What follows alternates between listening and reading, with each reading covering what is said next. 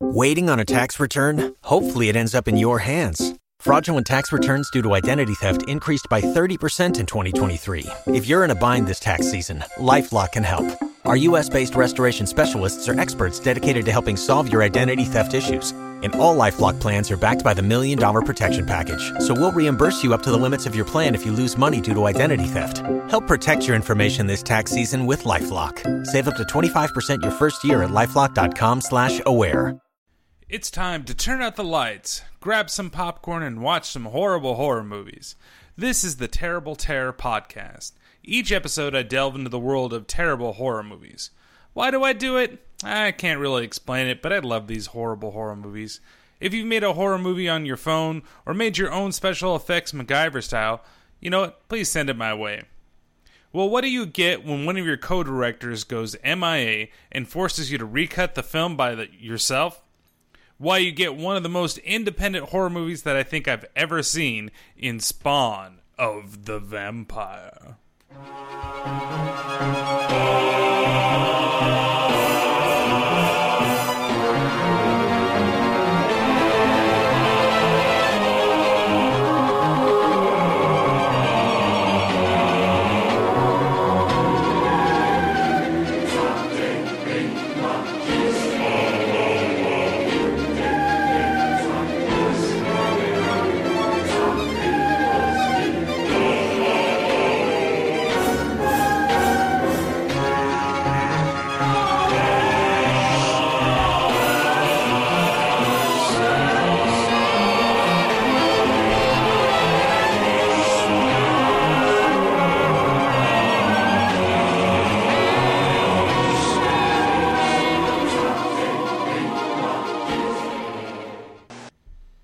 Well, another movie, another podcast. This week I've got really something special. Now, I'm going to warn you about two things right off the bat. First, the audio I pulled, it's not doctored in any way at all. The stuff that I pulled from the movie was left intact so you can have a better understanding on how the audio production for this film was. Secondly, there is really an independent feel to this film. A listener by the name of Ito, who is a friend with the writer-director of this film, Eric Herrera, let me know that one of the guys who was responsible for this film went MIA during the production and forced Eric to recut this film by himself, and it truly shows. I went into this film with this knowledge, and it did sway me some. I tried not to... I'm not saying that I'm giving the film a pass, but if you did watch this, you really know what I'm talking about. I'm pretty sure there may have been better pieces, or other pieces, I should say, that could have been reshot or added in to flesh out the story a little better.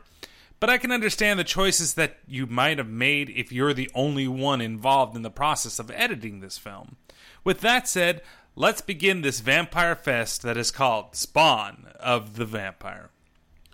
The first thing that you're going to notice is that film starts out with the killing of some poor girl within the first 30 seconds of the movies.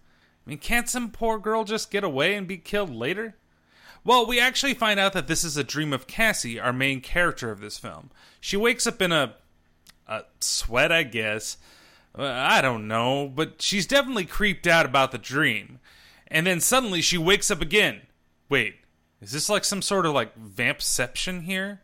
Dreams about vampires within dreams about vampires within the real world? Or is it possibly not the real world? Who fuck knows? Well, after this second awakening, we get the title cards. For an independent film, they're very plain. The music's a little odd. You kind of heard the title music that I played a second ago. It's almost like there's like a cat either like screaming or having an orgasm that's been put into multiple pitches to make a coherent piece of music. Or something like the little boy from Bob's Burgers would make on his Casio player. Why his name escapes me right now, I don't know. So after these title cards, we're introduced to Mexican Johnny Knoxville, also known as Rico. Hey, she was yelling last night again, huh? Yeah, everyone heard her. Anyway, where were you? At work. I have a graveyard shift, remember? All I remember about you is you're either always high or getting drunk. I guess he's going to be the comic relief for this movie. You know, it could be better, but damn, It's a white guy playing a Mexican in such a stereotypical way. I mean, the dude could be Latino, I don't know, but he definitely looks more like a white guy more than anything else. We also meet Dylan in that scene, as well as Lacey a little bit later, two of the many roommates that occupy this apartment. With all of the actors in this film, Lacey has the most distinct accent and is also the one with the most attitude. Do not tell me we're at a coffee again. Seriously? Coffee? Could she be more stereotypically black and New Jerseyan at the same time? I mean, I don't get it. I don't know what the choice is. But after being upset about some, coffee and having some interesting banter between the three of them, one that also includes something about Rico wanting to smash Lacey, I guess. I don't know. He's such a fucking asshole and not very funny at all. Dylan decides that he's going to go back and check on Cassie, who's been having some weird nightmares and screaming it during the night for quite some time.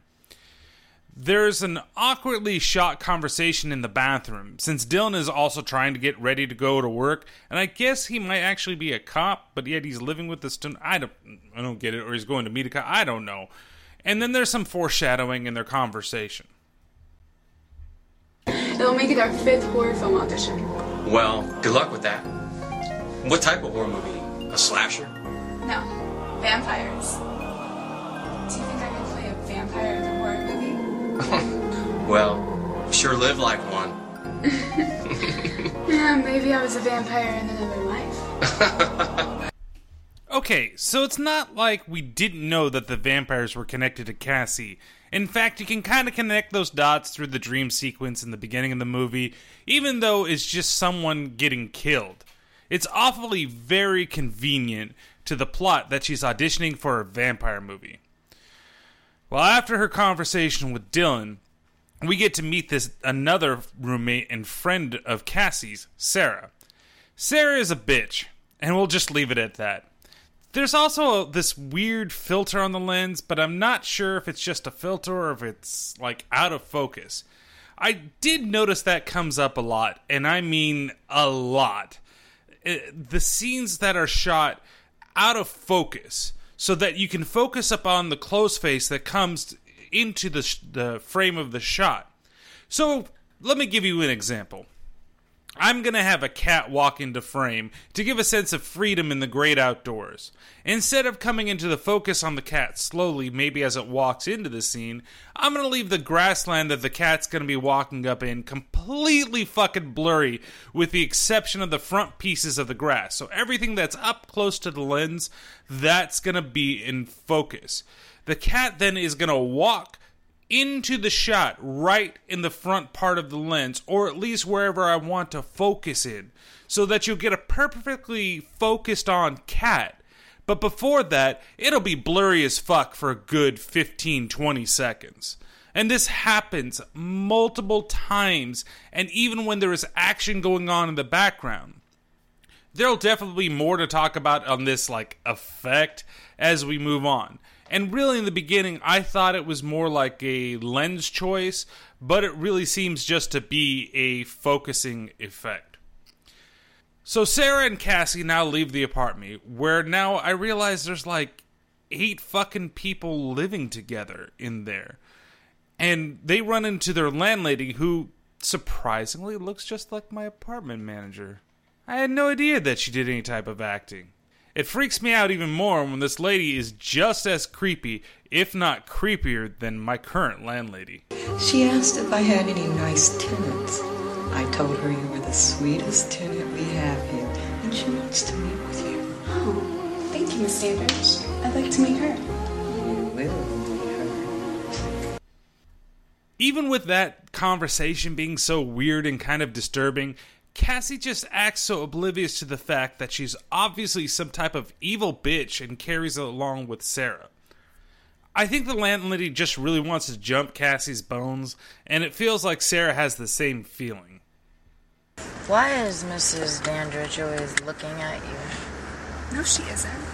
Yeah, she is, Everybody knows. that Mrs. Dandridge is friendlier to you than she is to anybody else, and she's always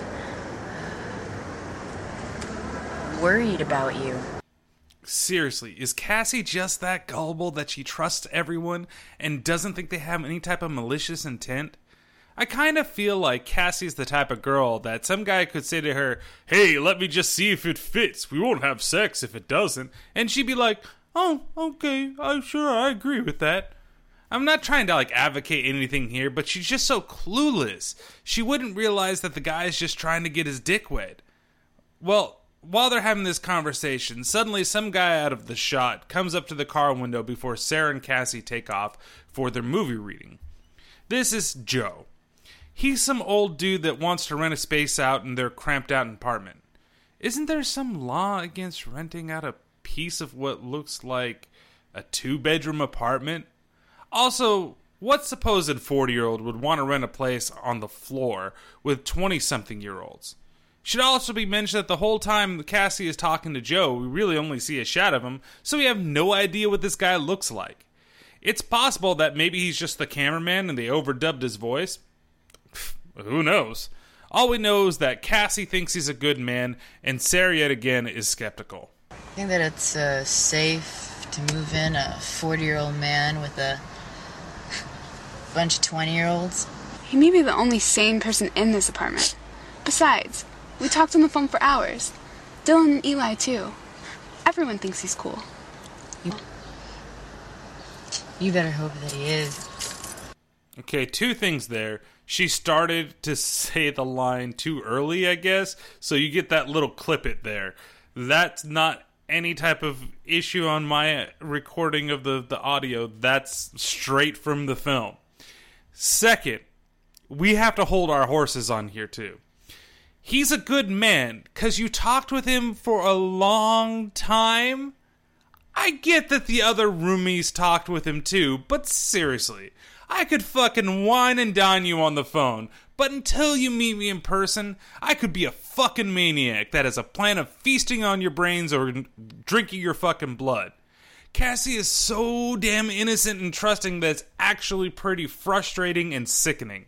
Sarah has the right idea to doubt Joe, but I guess Cassie is the boss and the main person on the lease. She has the last say.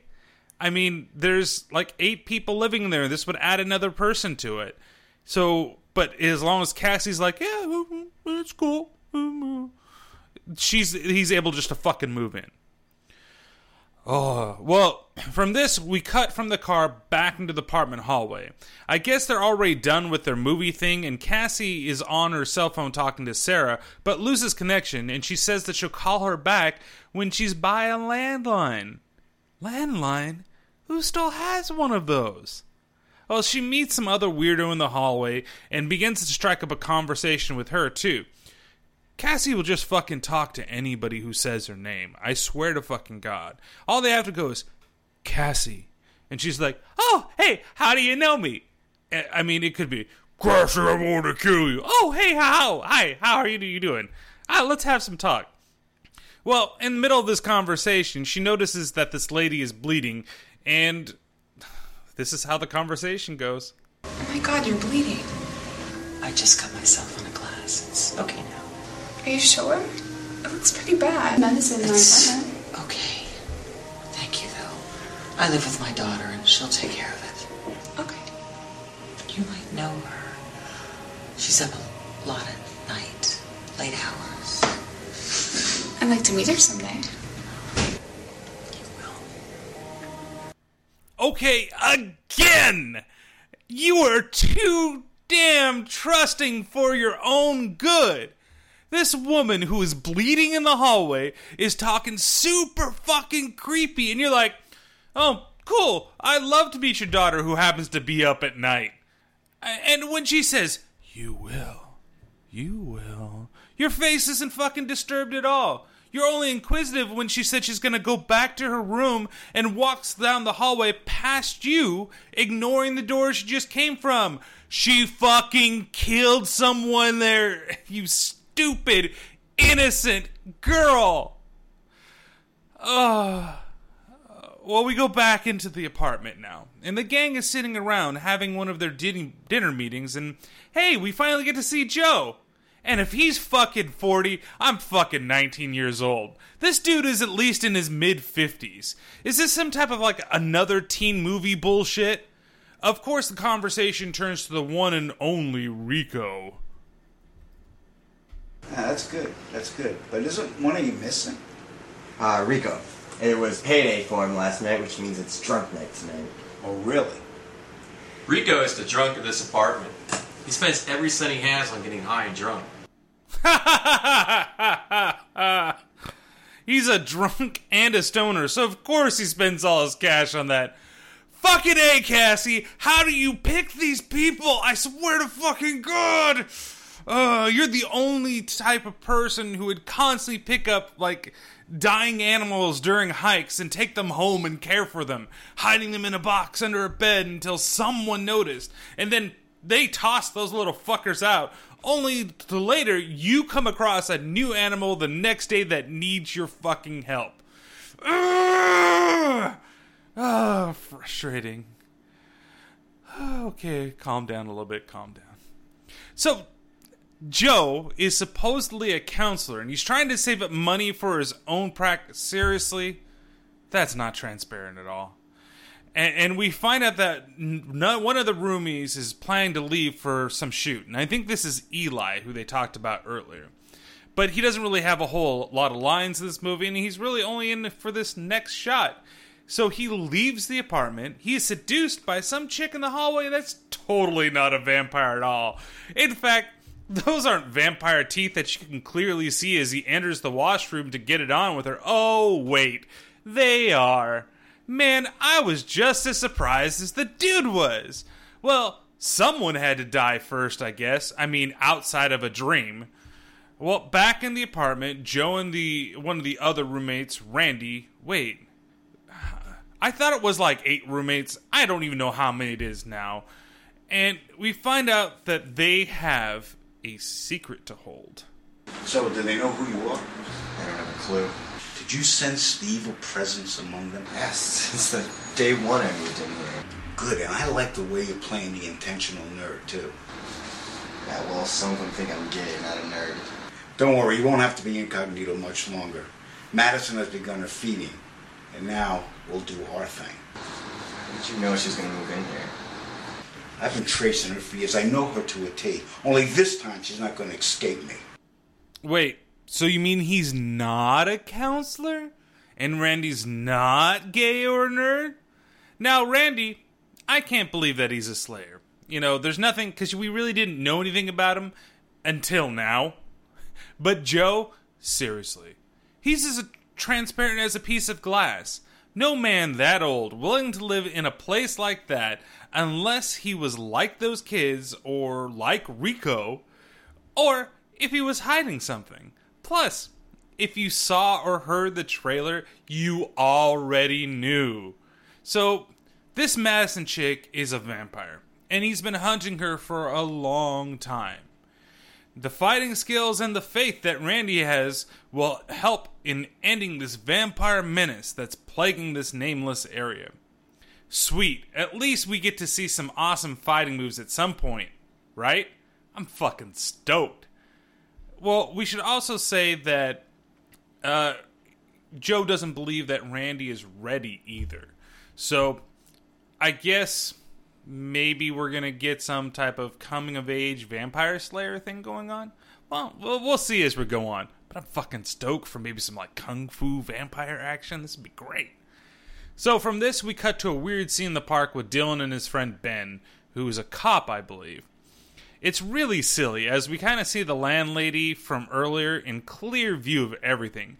But while Ben is panicking, he never notices her. And he's panicking because he thinks people are listening to them and he can't really tell Dylan what he wants to tell him. She's obviously right there. But when Ben turns, it's in the direction that she's not. I mean, it's like a Benny Hill sketch, really. She constantly is, over here just kind of dodging. Maybe she's a very sneaky landlady, hiding in plain sight, and then dodges when she may be seen by somebody. Or maybe she's just invisible and they really can't see her. You know what? For the benefit of the doubt, I'll believe that. She's just kind of wandering around invisible during the day, chasing down random men for some reason. I should also say that the actor that plays Ben, he talks like he's always got something in his mouth. It then kind of, from this scene, fades to that evening, and Rico is walking by himself, either going to or from work. He does work the graveyard shift, you know, so I don't know which it is, and it's never really explained. That's where we come across some sexy ladies, or as they say... Have you ever seen two beautiful women, Morty? What the shit? Come on, baby. When was the last time you had a beautiful woman looking at you, homie? Get up, baby. God, am I dreaming? Yes. Yes, they have. Oh, you guys are so beautiful. Good. Oh my God, I'm so happy. Oh, and then he gets saved at the last second by Randy, whose fighting skills suck worse than finding out your side chick is pregnant. I mean, it's all out of focus, and he kind of just, like, stabs the vampire, one of the vampires in the chest. But it looks more like he's copping a feel. I can't really tell because, again, only Rico is focused in on, and the background the action is actually happening is out of focus. And then there's also some really weird jump cut after he kills her to him, like, holding Rico's shoulder and being like, hey man, are you okay? What's going on out here? And then they have some stupid conversation and we go on. And we go to this weird fade to black. And we start seeing a vampire meeting that's going on with some balding vampire and the landlady who's, you know, already sitting there, I guess back from her stalking of Ben and Dylan. What's the update? According to what I'm hearing, the gay kid Randy killed 2 of our kind last night. So I heard. I believe the older gentleman living with them is a slayer. I should go in and kill these slayers right now. Und is mentor. No, we don't need that kind of attention. Not now. We don't want to lose Cassie. We don't have Cassie with us. We will in due time. I kind of agree with the weirdo vampire in this situation and not really the landlady. Why not just go after Cassie now? I mean, if you know how it ends, it's kind of weird. Why would you just wait? These people, they're just idiots and could be easily taking him down. Fuck, even Randy's skills aren't very good, and who knows if Joe is up to snuff anymore since he's lying about his age. 40 my ass. The landlady, you know, says that they need Cassie before they can even fight the 2 slayers. Which, you know, I believe is a load of shit since Madison is supposed to be this all-powerful vampire. Wouldn't she be able to just go in there at night and snap their fucking necks? Case solved. Bad guys win. Let's go home and watch another fucking movie. Of course, the landlady says that some dude named Dimitri needs to get on the case and seduce Cassie to bring her to the vampire side. Is he really that good, or is she just that gullible to believe whatever he says? Well, I'll let you all figure that out. So Dimitri just shows up. Supposedly he was coming, but I didn't realize it was like he's coming in a second type of thing. And he kind of appears somewhat out of nowhere, and the actor looks really familiar. Oh, fuck me. It's fucking Rico. He's in a dual fucking role. I guess he can play a Mexican stereotype as well as a Russian one. Multi-talented acting! Well, the balding vampire still wants to rush in, but Dimitri also wants to take his time. The landlady butts into their conversation, and Dimitri snaps back at her. Silence, woman. Nobody is talking to your mouth. Alright, I think I'm going to have to use that insult in the future. Let me just write that down. No one is talking to your mouth. Okay, have that one stocked up for later. So we're now outside at what looks to be the Santa Monica Pier in Southern California, and some sort of outdoor club area. Dimitri at this point has gone all sexy vampire stalker, who knew Rico's actor could look like that, and is following both Sarah and Cassie around. The sound in these outdoor areas is just plain awful. A lot of the times, the other sounds will bleed into the audio or overpower what the actors are saying, so you can't really understand anyone. Here, I'm going to play you a conversation between Dimitri, Sarah, and Cassie, and you think for yourself or make an opinion for yourself. Sorry, I didn't mean to scare you. No, you didn't scare me. Now you pissed me off. I was checking it. What are you, like, sort of a pervert? No, an agent. Well, there's not much different from a pervert. What kind of agent are you? An agent for actors and actresses. See what I mean there? There's like kids kind of going over the sound there. There's a random club DJ and whatever music is around Sarah when she talks. And this really only happens in the outdoor areas, and it's really difficult to hear the actors' lines. It's a little better with headphones on, but forget it if you did it like me and you're trying to watch it through TV or speakers. Basically, kind of what this scene boils down to is Dimitri is trying to convince them that he's an agent, and he wants to hook them up with movie stuff. And who happens to be Madison. Cassie, as the type of idiot that she is, already believes him, while Sarah is the skeptic here. Sometimes I think Sarah is just some sort of like red herring like communism. Like, she's so against everything out there. It's either that or she's really overprotective of Cassie. Also, her actress pauses way too fucking much during her deliveries of some of these lines. I mean, sometimes it'll be a whole sentence and then we're back into the scene finishing the rest of the line. It's kind of like she forgot what she was supposed to say and remembers it 15 minutes later. So, in order to truly convince them, Dimitri actually brings the two of them to Madison, who is just some big black blob the entire time that she's on the screen. I mean, seriously, is she supposed to be shrouded in the mystery, or could they just not get the camera to focus right in the low light? I'm kind of leading towards the latter. I'm also leading to the fact that maybe they weren't supposed to be shooting where they were, so they did it in the low light and the cameras couldn't quite handle the situation. Well, Madison convinces both of them that they'll be in movies and says that one of the most blatant lines that a fool could pick up in this entire film. I have to be honest with you, this career can suck the life out of you if you let it. Get it? Because she's a vampire and she's gonna suck the blood of Cassie. Well, maybe she's gonna do it to Sarah too, but you never know. You know what? She'd probably just kill Sarah off for no reason. I think that's the way it would go. You kill Sarah, you take Cassie as your own, and you're done with it. And why Cassie is so important, we still don't quite know, and hopefully we'll figure this out later in the film.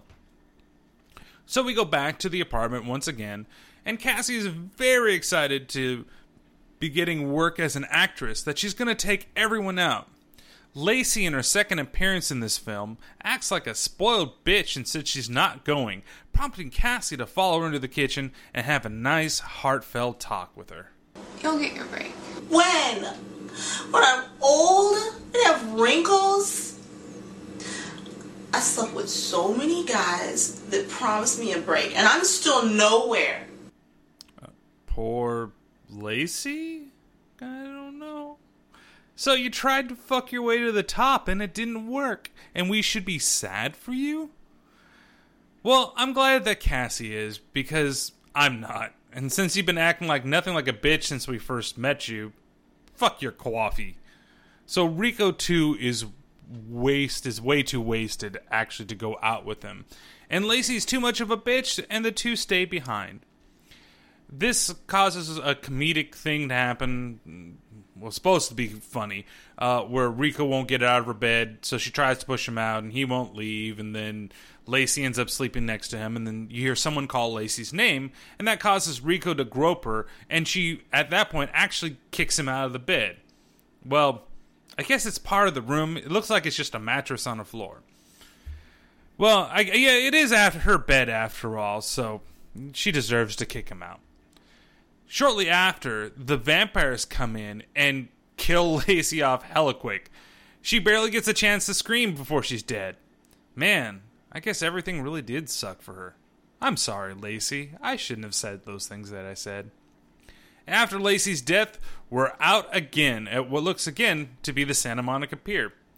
Ben this time is meeting with Dylan, trying to tell him about the vampires, but he's too goddamn paranoid. Vampires. Vampires are alive and well in our society today. People just deny it just to hide it. Vampires? You expect me to believe in vampires? Even the police department deny it. The fire department. You really believe what you're saying, don't you? You really believe what you're saying, don't you? Vampires are here with us every day. Look, there's one right there. Vampires? Look! I'm looking. I don't see anything out there. All I see is people. Ben? That's a vampire right there. I don't see anybody. Look, you got some more coming back this way. They're all over the place. We gotta go. Ben, what's wrong with you? We gotta Ben, go. Ben, we gotta go. What's wrong? Where are you going, Ben? Ben, where are you going? Those people aren't vampires, Ben. Vampires here, vampires there, vampires in my head, get them out, get them out! It sounds like the ramblings of a madman. And when Ben runs from Dylan, it doesn't make him look like he's sane at all. It makes him look even crazier until the vampires actually do chase him down and kill him. I also like the fact that, you know, the police won't believe me. The firefighters won't believe me. Firefighters? What the... What? Oh. No, why do the vampires even want to kill Ben? Is it really because he knows they exist and they can't be known? I mean, seriously, there are hunter-slayers out there, and they chase them, and we know that he's not one of them. At least right now we do, right? It's safe to assume if he's paranoid about it, he's not a slayer. And then why, at this point, do they just let Dylan go if they could just kill him right now? He saw them brandish their teeth and fucking bite and kill Ben. There's so many questions that happen at these points with absolutely no answers whatsoever. We're then at the next morning, and Dylan comes over to Cassie and wants to talk to her about vampires. His voice has so much urgency in it, but his face just looks like he's super hungover. I mean, he kind of looks like Roddy Piper from They Live, without the jean jacket, but the nice sunglasses. Maybe that's the way that he can see the vampires. The landlady spies on them, and of course, again, she's not seen. Best spy ever. And since Cassie has to go to work, she allows Dylan to go along with her and talk on the way there. For some reason, he feels that she's in danger, even though Ben didn't really say shit to him about her. When they finally get to their destination and finish their talk, Cassie doesn't believe Dylan at all. Why in the hell wouldn't you believe the only guy willing to help you and be nice to you, but you believe every other fucking monstrous person out there? Planning on killing her? She'll believe you because you're evil. Gonna give her $1 million to create the first vaccine for AIDS? She'll not trust you because you're doing good. Well, after this scene, there's a quick scene with Madison and Dimitri feeding on Cassidy at night, with Dimitri seemingly getting off when Madison sucks Casey's blood, yet neither leave any marks on her when they do it. Not sure what's going on there. We then cut to Rico stating the obvious and the tagline of the movie. Hey! Is it just me? Are people in this apartment vanishing? Maybe not the tagline of the movie, but the tagline kind of the trailer. And he kind of also wonders why Cassie is sleeping in so much nowadays. Joe and Randy over here don't really respond to Rico's guess, and or statement I should suggest, and he believes that Cassie could be pregnant. Well, Randy dismisses this because when he suggests that Dimitri is the one that knocked her up, well, Rico suggests that Dimitri is the one that knocks her up. Randy wants to say it's because Dimitri is a vampire, but he can't really say that out loud right now. This prompts Rico to be more of an asshole, and that comic relief that we so much crave from him. If anybody's gonna get him pregnant, it's gonna be me!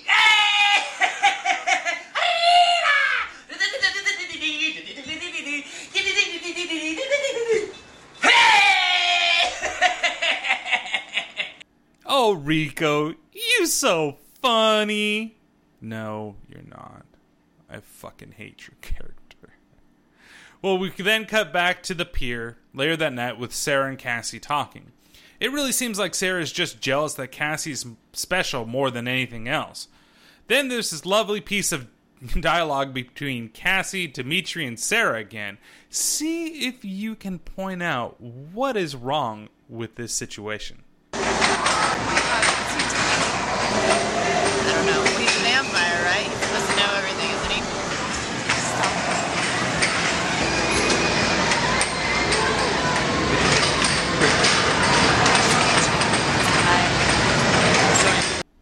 Did you get it? What could it be? Did you understand what they were saying? Oh, well, was it the sounds of the fucking air hockey being played over the damn dialogue? How did they catch so much of that instead of their actors? Seriously, I totally believe now that this was all shot incognito. Did they not have a permit to shoot there and they did this all guerrilla style? Couldn't they have asked the kids just to stop for 1 fucking second? Or was it their kids and they used this to keep them busy? Or was it placed in there for the hell of it? Who knows? Who cares? On with the film. Well, back in the apartment again, Dylan is talking with Joe, Randy, and Rico, and tries to talk about the vampires with them since Cassie didn't believe him. Randy wants to tell them what's going on so badly, but Joe's being a huge dick about it. Come on, Joe. Tell them what's going on. I mean, you know what's going to happen to Cassie. We have to help her out. I don't have a clue what you're talking about, Randy. Randy, did you steal some of my stash? What the fuck are you on? Give it a rest, Randy. But Joe, they need to know the truth. Give it a rest. Why wouldn't you tell them the truth and maybe, train them to help with the slaying instead of just fucking running off to get drunk with Rico? That's a total dick move. Even Randy leaves shortly after and leaves Dylan all by himself. Well, it's actually not for long, as who would have known? Ben's back from the dead to come and convince Dylan that he should be let inside. But Dylan's actually kind of smart about it. Who? Who are you? It's me, Ben. Let me in quick. They're after me. Who's after you? The vampires. They're after me. Let me in. No way, man. It can't be you. I saw you killed the other day on the beach. No, they only bit me. You need to help me. I need your help. No way, man. You're one of them. I could have swore I seen you killed the other day on the beach. Wait, so if Dimitri and Madison can just go in and suck on Cassie's neck, why does Ben need to be let in? Also, it looks like they're talking through an intercom, but neither one ever presses anything to talk through it. Ben's up going all quiet, and this prompts Dylan to open the fucking door and let him in. I thought you were the smart one, Dylan. Fuck, I thought you were gonna survive. Nope. Ben just fucking kills him, and we leave to the last part of the movie. So now we're back again down on the pier. They love shooting down at the pier for some reason, and Dimitri begins to get fresh with Cassie, and we hear a little bit of love in the air. Wait, what the fuck was that? Was that some fucking kid? That was over the fucking dialogue again. What the hell do you say? Look at me. Come on, guys. You can afford a second take on that one. You don't need to take the one with the kid who is louder than your actor. So after this interruption, Dimitri begins to explain to Cassie who they actually are and what their plans for her are. She doesn't believe it for once, but then the vampire crew shows up with Madison, and the big revelation of the movie happens. No.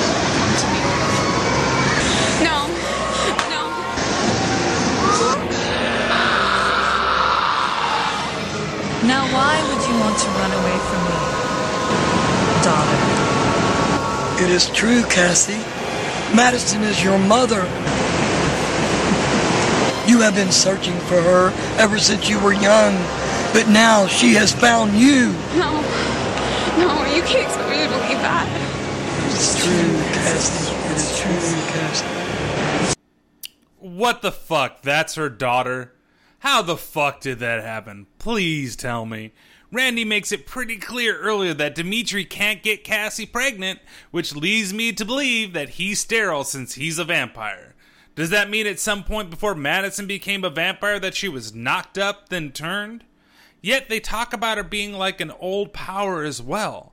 That would mean that she's been a vampire for a long time. Fuck, Joe's been searching after her for a long time too. This makes no fucking sense. Oh, guess what also happens in this next little scene? Sarah reveals herself to be a vampire all along too. Why don't you accept the truth, Cassie? Your mother has always had me watch over you. And now it's just time for you to join us. You're part of them? I always have been. Oh fuck. So she was a red herring the whole time. Kinda like communism. How the fuck does that work too? I mean, I guess she met her at some point during her adult life and became friends with her, but she's been watching over her for this whole time, like ever since she's been like a little girl? And I guess in the beginning of the movie that was supposed to be a little girl that was there, but it's so dark that I couldn't make sense of it. But, you know, here's Sarah. Sarah's been watching over. And her transformation from, like, normal human to vampire is literally putting black makeup around her eyes. She lowers her head, pops back up. I got black makeup over my eyes. It also makes sense why she's so jealous of her, but still manages to be a bitch at the same time. Well, this causes the vampire clan to drag Cassie to the beach when Joe and Randy finally show up. Oh boy, please let there be an epic battle for Cassie and have it actually have something that is worthwhile watching in terms of action. I can't wait to see what... Oh god, it's really shitty. Why? I mean... There's no fighting at all. Dimitri can just kick the shit out of both of them. Why do they even worry? Dimitri, I mean, he just throws Randy aside and kind of scuffles with Joe, and in this process back and forth, he ends up killing him.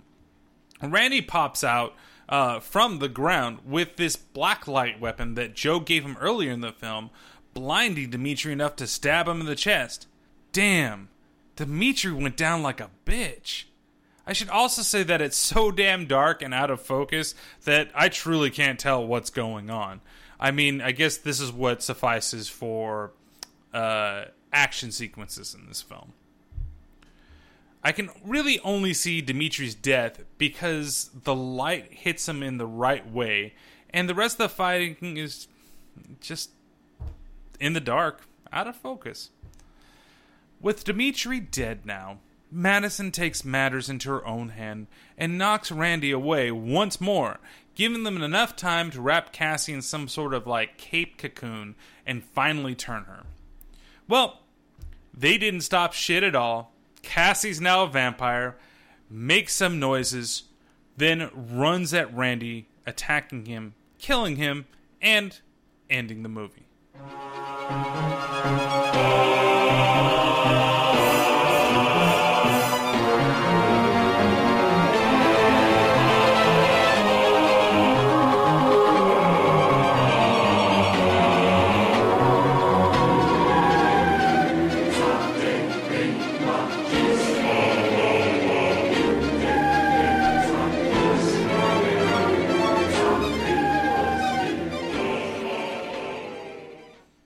Wow, I asked for something underground and independent, and man, did I get it. It's not a terrible film. It's just there's some terrible shooting, editing, and sound issues in this movie. Really, the sound for the shots outside are just horrible. They're either too loud, too low, or they're masked by some random noises in the area. You can even tell when shots were done based upon the music that's in the background. It changes depending on the character and who's talking at that time. So it's also kind of done in almost always like close-up shots or character shots. So you have somebody that's talking, and it moves on to the other person that they're talking, and then if there's a third person, it cuts over to that third person that's talking, and then back and forth and so on. I can kind of forgive this film for a lot of its shortcomings because it's not a full-blown release, nor is it a B-movie release from something like Full Moon or Trauma. If this was happening in any other film, I would smash to the ground, probably stop watching it. But I just kind of felt it added to the charm of this movie because, and like I said, it did sway me a little bit because I know it's an independent release, and I know that some of the issues that went on with it. It's not terrible. The story is not terrible. It's got plot holes. It's got some big plot holes. But it's interesting enough to kind of keep you moving on. I just wish it wasn't so character-focused. And when they actually had, like, action scenes of Randy attacking the vampires or the fight with Dimitri, that there'd be a little more something to it rather than just an out-of-focus shot and, a stabbing of the chest. Again, I say it's terrible. But if this is a first attempt at a film, it's actually not that bad. There's definitely room to grow on. And there is another movie that he has done that I might look at in the future, and that looks more like a full-blown release. And it is also available like on Amazon and stuff like that. So I might give that a try just to see what the differences between the film are, but that's going to probably have to wait. So I give the crap factor of this film a 4 out of 5 because it's really crappy. The gore is a 0 out of 5. There's really no gore at all. There's a couple of scenes of, they bite people and there's blood on the mouths of people, but there's no real gory things in this film. And the fun factor, it's a 3 out of 5. And really, it's a 3 out of 5 for me on the fun side because the characters are so stereotypical. The general idea of the movie is pretty fun. And even the way with these little issues that they have, it kind of add up to it being fun. But I wouldn't give it a full 5 because some of those issues deter you from enjoying the film, especially when you cannot hear the actors even talk because either the sound is way too low or there's something going on top of it. Overall, I give the film 3 air hockey tables out of 5. I did have a lot of fun watching this film, and it is a so bad it's good film. If the audio issues were fixed, I'd say it'd be an even better film. It's, like I said, it's just at the times where you can't even hear what they're saying. The cuts in the editing, I can understand if you're doing it by yourself. Maybe this is your first time ever doing it. It does jump quite a bit in parts, but again, that adds to the charm of the film. If you didn't get a chance to see it beforehand listening to this review, please give it a watch on YouTube and write to me and tell me what you thought of it. Well, for our next episode, we're going to be going back to a full-blown release with a remake of one of my favorite classic horror films, starring one of my favorite classic horror actors. Now, he's not in this, to my knowledge, but we'll have to see. You guys gonna do it tonight or what? Stop! The hell is that? What does he want? Can we help you? Well, maybe we're on his property. I'm gonna turn your lights off. That guy was a freak. So let's get out of here. All right, let's go. Come on, he's gone.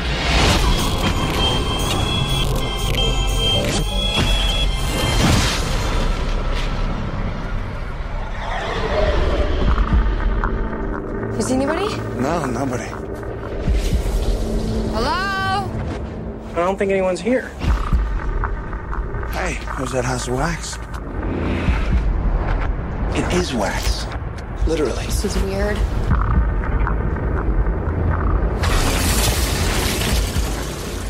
Looks like a hell of a party.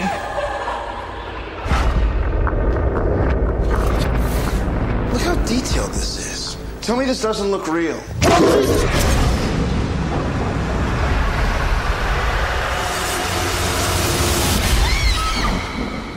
You're saying that that's a real person underneath?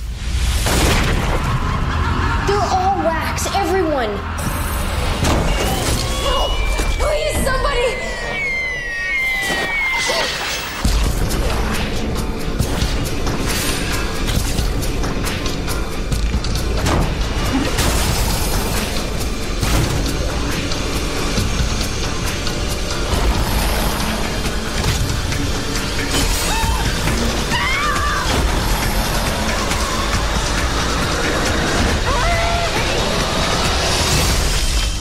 out there. You gotta be careful. I am being careful.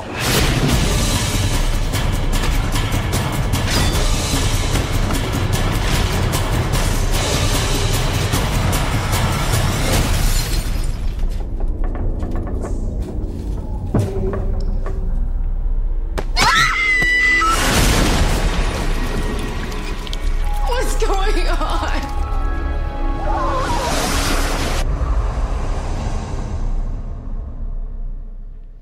That's right. Next time we'll be looking at the Paris Hilton acting debut, House of Wax. Now, I've never seen this version, but it looked like something that would be right up my alley. And like I said, I really enjoyed the original House of Wax. So I know this is going to be a shit fest that I'm going to get very upset about. But I'll be fine. It'll be wonderful. And I know nobody can replace Vincent Price. And I know the ending's much different. I know this is a lot gorier. I know this is, well, we'll see. I don't remember if it was rated PG-13 or not. I forgot to check that before recording this. But it is available on Netflix as well as Amazon Instant, so you can watch it before you listen. Once again, I want to thank everybody for checking out my little podcast. And as always, you can find the podcast on Twitter at @T_T_podcast. You can check out, and of course, please like the Facebook page, facebook.com/TerribleTerrorPodcast.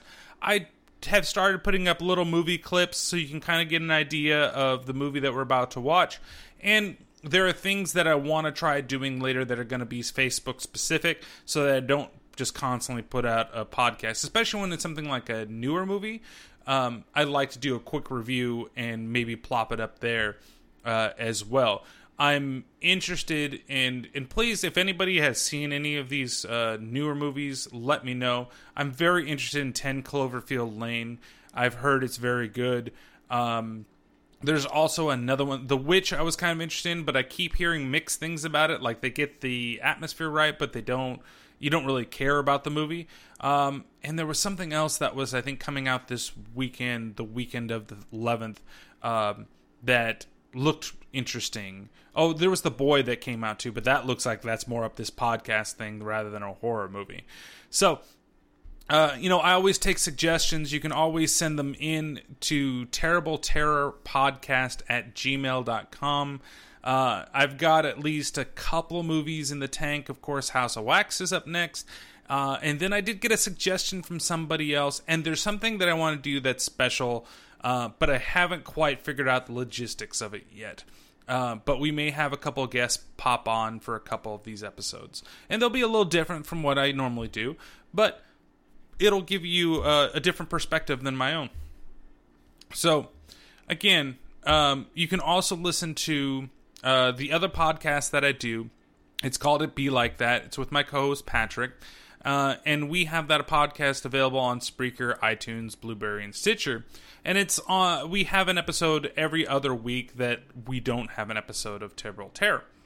Last week I did a solo episode, so if you like to hear my ramblings on something else that's not horror movies, please go and check that out. I think I did something on The Simpsons, and I did the best and worst horror movies of 2015 and actually got some ideas to do for this podcast. And there were a couple on there of the worst ones that I actually liked, so we'll see what we can do from then. Also, you can always leave a review for this podcast on iTunes, Spreaker, Stitcher, or Blueberry, and you can help this podcast be seen. Also, if there's anybody out there that knows a little more about these movies or would like to discuss anything, we can always do a separate little interview/podcast episode with you, and I'd very much enjoy that. So thanks again, and we'll see you next time for House of Wax with the ever-person